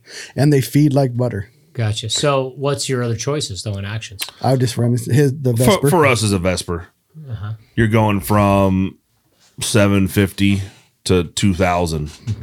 The Vesper is the Ferrari Bentley of actions. And what are you gaining by it besides a lighter wallet? The quality of steel that it's made from. It's made here in the USA versus not made in the USA. Austria, Finland. Modular bolt face, so you could take and switch between a 270 WSM and I guess that's not a good comparison, and a 7 MMO8, for example. So modular bolt face, meaning you can change the bolt face without changing your action. Now it has a 75-degree bolt throw on the Vesper short. Yep, 75-degree bolt throw. What is it on a Tika? 60 something. Gotcha. Yeah, but I guess the Vesper is shorter than most other 700 Right, actions. it's not as short as the Tika. Yeah, Yeah. Tika Tika's is still fairly short. A Tika is a fantastic action. It really is. The shortcoming of a Tika is it's not a full length long action.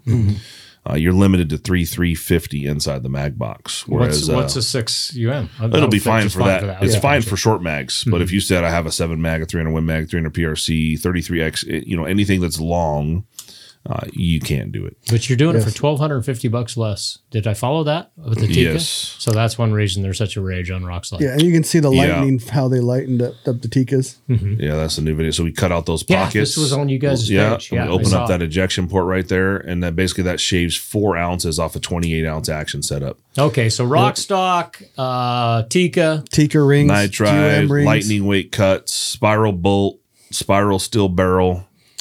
Yep, ace barrel, Tika rings. 22-inch barrel. Depends on what I go 20. You're gonna hit that. You'll be shooting the same velocity you're shooting now, 3250, maybe a little more. I wouldn't want a longer gun than I have now. And well, I don't know how. If you're gonna run a suppressor, you're gonna be about the same. If you run like You can do Ultra 5. Yeah, you could do an Ultra 5. Ultra 5 with a 20-inch barrel will be 25 inches long. It's gonna be a little louder than a bigger can. It's not nearly. It's nothing like shooting though an unbraked rifle without plugs in. Can I still keep Not my even sight fucking picture? close. Because that's what I'm interested in. I think you'll be able to shoot your sight picture with whatever you want to do. Gotcha. Because as I'm long doing as I go mine. the suppressor. Yeah. Either suppressor's going to do it. I don't think you have a problem. Gotcha. How fast can I get a suppressor, you think? even if they delay me. 7-8 months. Tomorrow, yeah, you may have it by hunting season, but doubtful. Yeah. See, that's a bummer. That's kind of a bad deal We right can thread there. it up and just put a cap on it, so you're ready to go when you need it. We might be able to come up with something for that. Yeah. Cool. All right, guys. I sort of believe you. So I don't know if I'm going to dial though.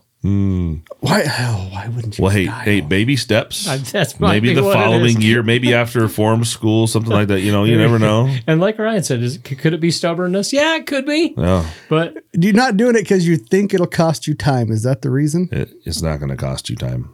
It's going to give you more reassurance. I can't argue with Jake on that. More 'cause he's made reassurance. some points on, Yes. well, hey, you're taking some time to You recount are, those hash and marks. if you put it at half a mil, you don't- can kill it all. I you're get good. it. I like that, Ryan. you don't touch anything.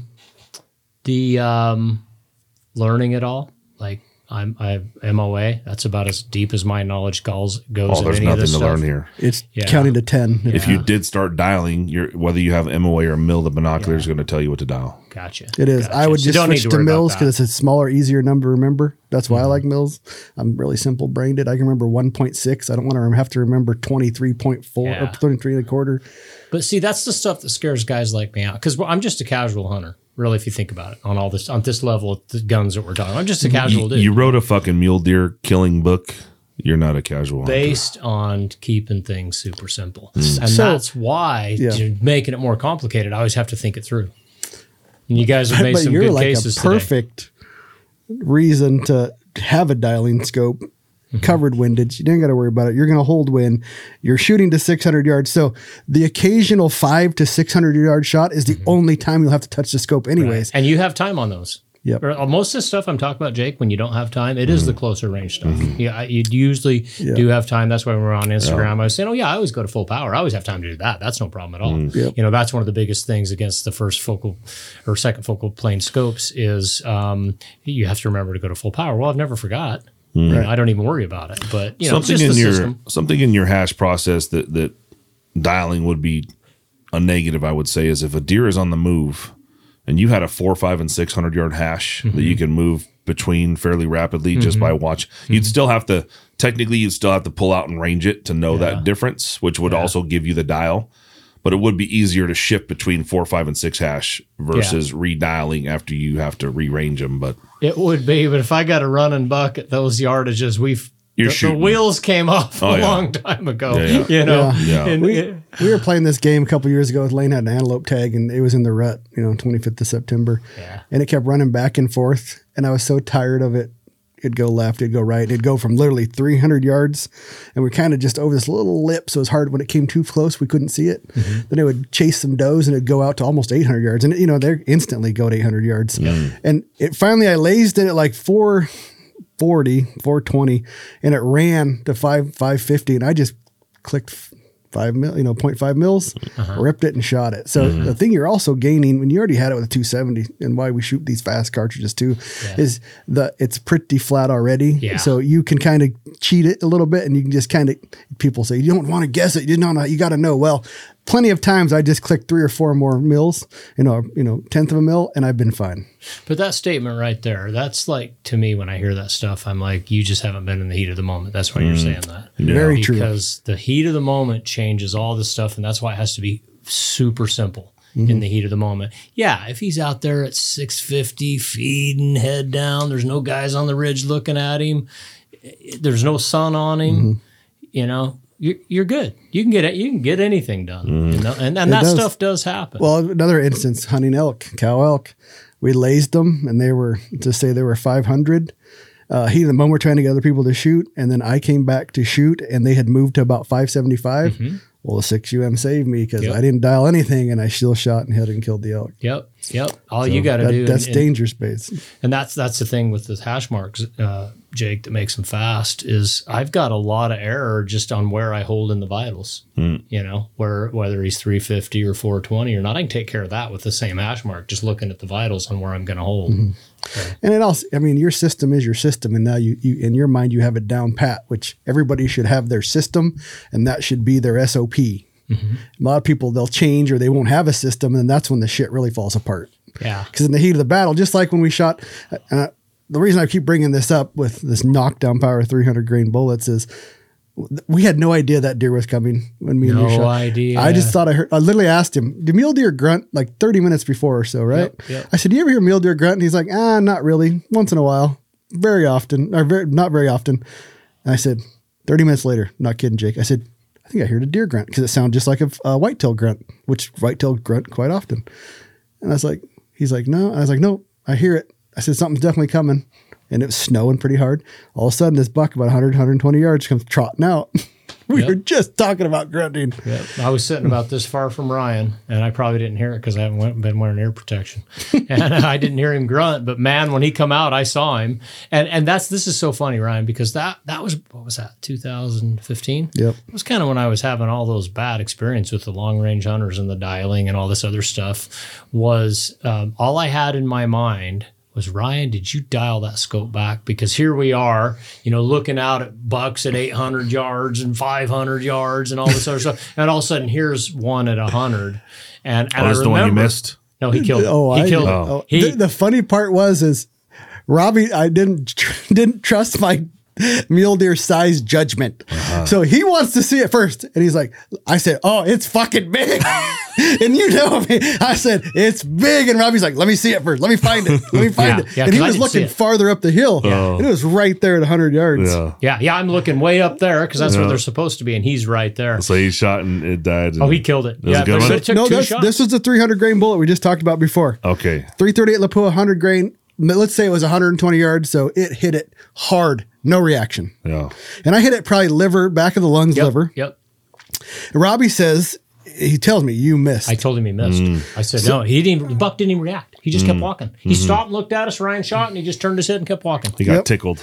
Then he starts trotting. He goes over a little bit of a hill, and we ran up. This is where I told Robbie, "There he is." I'm shooting, and Robbie had to dive out of the way. I had this giant muzzle brake, this Terminator brake at the time, and I shot again. Dude, he just stood there, looked at us, and then he started walking again. He crumpled just a little bit on the second shot. And I remember he humped a little bit, Maybe. but then he just kept going, Yep. Then he just goes, boom. and then he tipped over.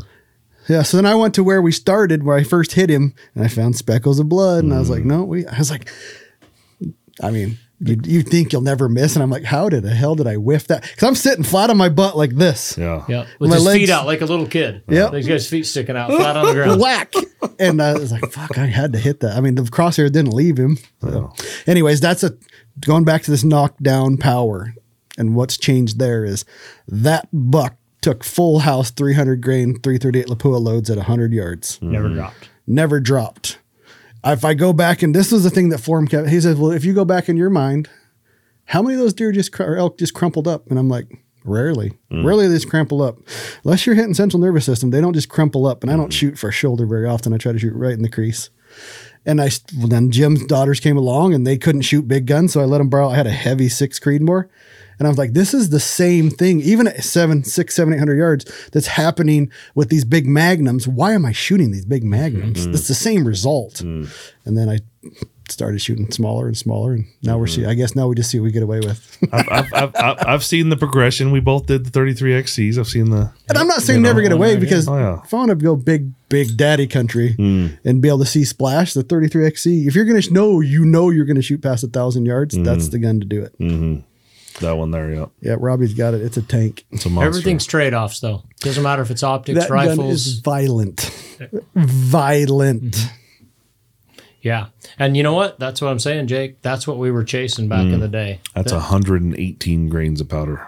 Screaming. Yeah, that's what we were looking for back in the day because we didn't have rangefinders. That's The bigger you could build them, the better. We all when the 3378 Weatherby came out in, I don't know, 02, 01, I couldn't afford one. But I remember thinking if I could just get one of those, I could get more big bucks. I don't think that now, but that's what we were all chasing because it was bigger, and we had rangefinders then, but we didn't realize what they were doing for us. You know, we still continued up until I think the thread on Rockslide started. I'm sure it was out there for people in the know, but that was the first time in my life I ever thought about going smaller. ever. You Yeah. know, and we've talked about the fight with my dad. Yeah. You know, Yeah, your dad. That's the best part. So to go through that real quick, because we did it on the live. Your dad. Okay, yeah, we did it on the live. Yeah, my dad, he's 74 years old. He's the baby boomer generation. And, I remember when I was a kid, he was shooting a 30-06, a 243. I probably started hunting about 1982, somewhere in there. And I remember that was about the time he landed a 300 Winchester Magnum. This is the big daddy. This is what we're all going to. Him and his brothers all bought one.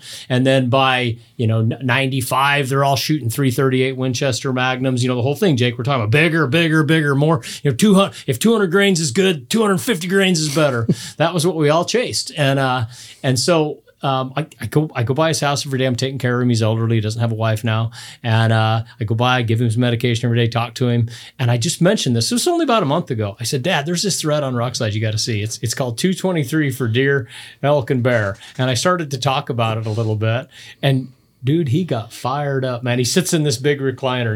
He's got hands about the size of a grizzly bear, and his fingers look like bananas. And you can just see him squeezing the recliner. And and I'm just like, telling him a little bit, yeah, like, Dad, they're killing elk with them.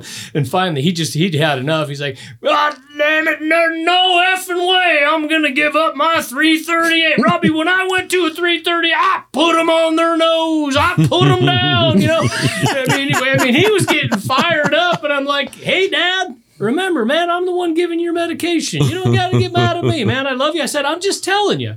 Well, he had just got a smart TV just a couple of weeks before that. And I said, look, I got to get to work. I said, let me pull the thread up on Rockslide on your TV. And I went to the thread, and I said, okay, you just start reading that. Now, and he gets on Rockslide, but he doesn't understand what a page is and all that kind of stuff. So I gave him the remote, and he was still fired up. I'll read it. I'll get back to you on this. Stupid sons of bitches. Dumbasses. So I didn't talk to him that night, and I went over there the next day. Maybe it was the day after. I can't remember. Sometimes I don't go every day. So I went over and I said, hey, Dad, so did you read the thread? Oh, yeah, I read the whole thing. And I'm like, God, I think it's 350 pages. I doubt he read the whole thing, but he doesn't really understand how a page works on it. But he had read enough. And he's like, yep. He goes, I think I'm going to try it. And he already had an AR for coyotes, and he had an AR in 223. And so he's like, in fact, he goes like, I want you to check this out. Because every time he orders something on the internet, it's a disaster. He gets hacked or something because he does it wrong, or orders the wrong thing. Orders 50 cases of toilet paper, stuff like that. So all his internet purchases have to be approved by me. So he shows me, and he saw. I don't even know what website it was. He's one of the gun places, and he has 1,000 TMKs in the shopping cart, and he's like, "Are these the right ones?" I'm like, "Oh, so you're converting? You're no questions asked." Yeah, I think I'm gonna try it. So I'm texting Ryan like, "Dude, are these the right ones?" He's like, "Yeah, that's the bullet." But I talked him off the edge. I said, "Dad, let's maybe not try 1,000." I said, "Let's not take all their ammo." So even he was willing to try it without coming on a podcast. But it's because when you get on that thread and you read it, it's pretty hard to argue with. When you see guys are like, hey, well, I killed this elk with it, and I saw those bulls on there. And what's funny is the ones that are the most believable, there's some of the guys on there that are just kind of naive. They're not in the cult, but that's how they hunt. Mm-hmm. And that was the guys I'm like, well, this guy's been doing this for 15 years. This is no big deal to him. He's like, This is what I hunt with. And now that thread's so big and been around so long, there's people that came on and said, this is bullshit, and then tried it, and they're like, oh, no, this isn't bullshit. This isn't BS. There's actually some freaking method behind this mythology. Well, that's why I'm sitting at this desk, because I was one of those guys. So even though I didn't comment on it, I was like my dad, fingers gripped into the recliner. Baloney! There is no deer going to walk away from any shot you'd put on it with a 270 WSM that you'd put on it with a 6UM. Yeah, well, I'm not going to argue that. So let's give it a shot, guys. Sounds like fun. Oh, yes. That's winning. Winning. All right, before we leave, Rob, he converted you into the cult. Here I go, drinking the Kool-Aid, man. We just need more. We got Kurt. We got a whole band. We can go on tour. We can go on tour. Dude, we can, but I want you to remember this, dude. You were the one that talked me into hash marks. And now you've been kind of throwing shade on me for doing the hash marks. So, dude, when you leave the cult of the small calibers. Dude, remember your buddy. Remember your buddy. I don't see a situation where getting older where I want more recoil, so I don't think so. Yeah, and I still, the hash marks work, especially for how you for what set I it up. hunted. And They do. I tried it. I did it. And I was a guy in the 90s, and I'm sure you were there.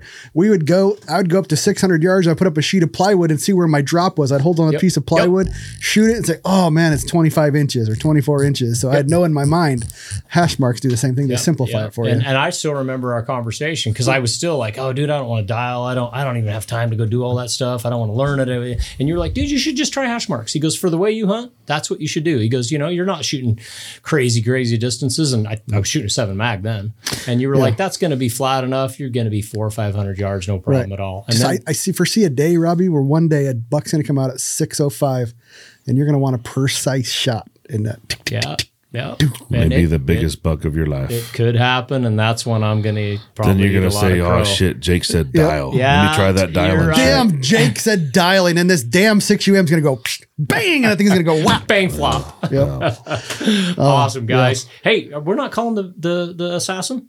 Could he not do this today? His kid was in and out, so I didn't call him up. Besides, gotcha. He's going to try to talk you into a 22 Creed, and I already won the battle, so I just did. Dude, we gave him a shot. Sorry, Dione, but we got late on time, and we had a time where he had to go pick up his kid. But where can you buy your book? How do you buy your book? When are you coming out with a third book? Dude, no third book, man. I'm tired. I'm tired of books. I'm worn out. No, I said that a couple of years after my other one too, and then I got interested in it. But hey, I appreciate that. Maybe someday I will.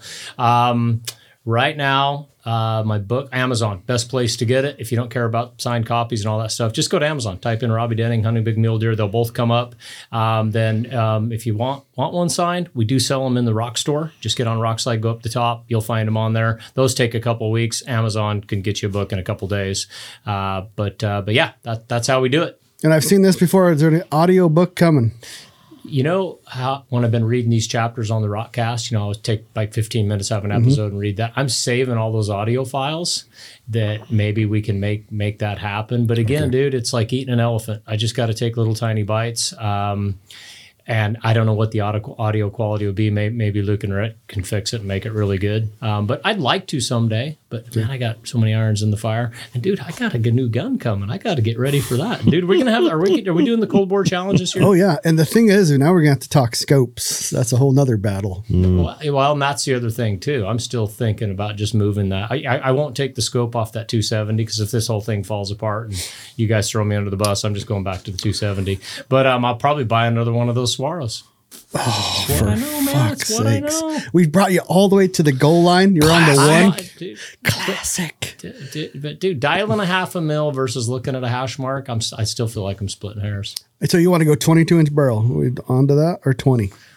What I'm going to do is I'm going to go home and measure my gun. This scabbard thing is a real thing, Jake. That it has to fit in your scabbard. If it doesn't fit in your scabbard and it sticks out too far, because the way I put my scabbard on my horse is it pokes forward. It's just catching everything. You want your scabbard to poke, your gun stock to poke forward. Yeah. So if you ever have to get off your horse to shoot, you can get your gun really quickly. Right. Where if it's faced backwards, it's hard to grab. You got to walk around your horse to grab it. Again, speed kills. And so if it's too long, remember when I first ordered that Christensen, because we're still thinking long barrels, all that stuff. I got it in a 26, dude. Even that 2 inches, I didn't like it. It didn't really cause any problems. I'm like, that's sticking out too far. So I cut the barrel off. So probably the 22 if it doesn't make it any longer. But just go 20 if you're going to go with the suppressor, because then you're going to about 24, 25 inches, 25 inches. Well, that's what I'll go measure the gun and see what I'm at. So you can see what my overall length is on it, and then we can go to that. Yeah, and then you shoot 108s, you'll be a little faster than the DTAC, especially if you are just shooting a 6. The 108s are going to be fantastic for you. Yeah, I like being in the ones.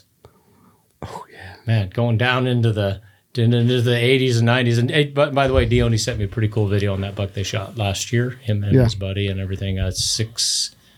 22 Creedmoor. 22 Creedmoor.